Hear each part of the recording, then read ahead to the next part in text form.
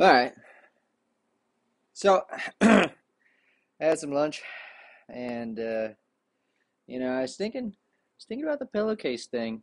I think it works pretty well. I always listen to these podcasts. People are always talking about how they have to climb in closets and stuff, and I was thinking, why don't they all just put pillowcases on their head? Uh, I mean, if you're alone, doesn't matter if you look like an idiot. Sure, you don't look like an intelligent person crouched in a closet either, so fuck it. But then I realized people probably have to read stuff and plan stuff and interview people, and hmm, yeah, it makes more sense now. So I'm gonna figure out another thing other than this pillowcase thing. For now, this is all I got. Um, but I'm gonna try to plan out episodes more later on. This is the first episode, so it's gonna be a little wonky if you're still listening.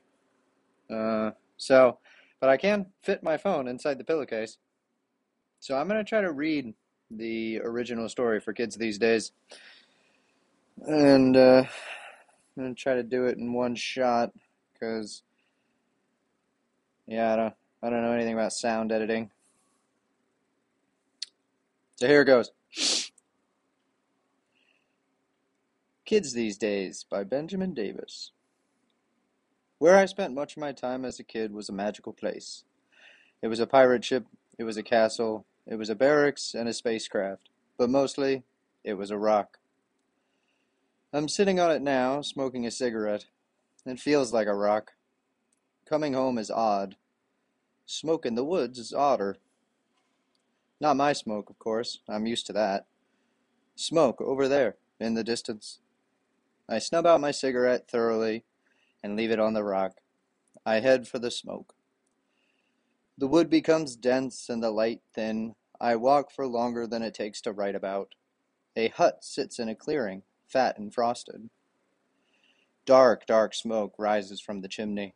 I go up to the door, cautiously. I knock. The sound is more of a thump. The door is almost soft. I frown. "Hello!" I call. A moment later, the door slides open. A face, a broken, twisted face, more like a boxer and less like a witch. "What do you want?" the old woman asks, pleasant enough. I look behind her into the hut. Warm air flows out. I saw the smoke." "Yes, it's fine. I'm trying to cook some children." I feel my chest swell with a bit of fear, but I stand my ground. "What do you mean, children?" I grip my pen in my pocket, ready for frantic stabbing. "You know, kids, offspring, little ones." The old woman sighs and steps aside. "Come in and see." I hesitate at first, not taking my eyes off of her or my hand off the pen. I step in slowly. The inside of the hut is less sinister than I expected. A table, a kettle, a pair of children, boy and girl, sitting on a musty couch, noses to phones. In fact, the oddest thing in the room is a newspaper laying on the table. "Kids These Days," the headline reads. The woman bustles around me and clicks on the kettle. "Tea?" she asks. I shrug. I look at the children. "Kids?" They stay silent. "Hey, you guys okay here?" The girl makes a noise. I turn to the old woman. She is looking at the children, a deep sadness in her eyes. "I used to be terrifying to children," she mused, mostly to herself. She glares at the kids. "I'm going to eat you!" She screams, shrill and menacing. I step back and grip the pen harder in my pocket, but the little boy only lets out a belch and the girl scratches her ear. The old woman slumps into a chair at the table. She puts her face in her hands. "They've been here for 2 days," she moans. "I thought," she continues, "I thought maybe when their electronics died they'd do something. But the little girl has a bag full of batteries, a whole bag. They just sit there." She begins to cry. I never know what to do when someone cries. I feel sympathy welling inside me. I awkwardly pat her shoulder. "No, no," I say. It's like it's like that documentary about how McDonald's genetically modifies birds. It shows a video of them all beakless and sad, and you just don't want to eat chicken again for a long time. The old woman sobs louder. "But," I say quickly. They have free-range birds now. It's a thing.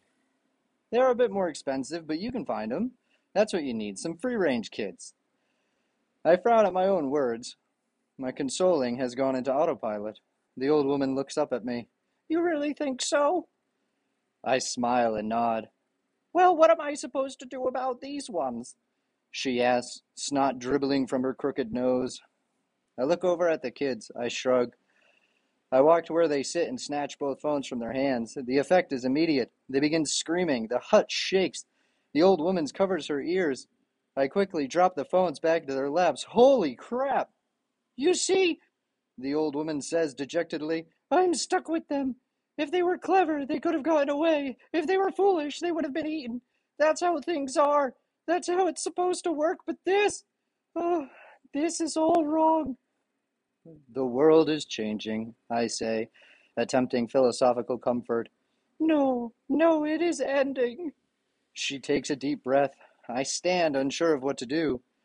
Then she smacks her hand on the table and stands up, straight and tall. I will die how I was meant to. I will not live in this absurdity any longer.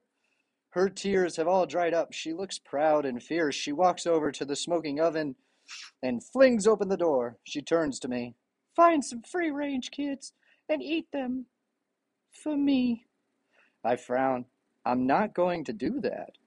She sighs. The world has lost its magic then. She climbs into the oven. There is no sound, only more black smoke. I turn around to the children. The girl is looking at me, a smile on her face.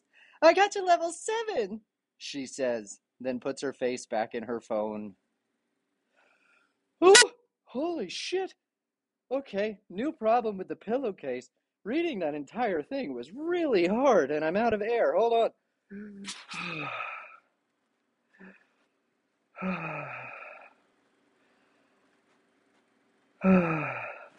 Whew.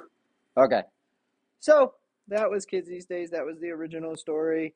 Another thing about inspiration for the story, the rock in that story is actually a rock that's in the woods by my old house. Both of my brothers know this rock. And when this story came out, both of them were like, oh, I know that rock. And it was just a rock that we all used to play on. Okay, so it was 4.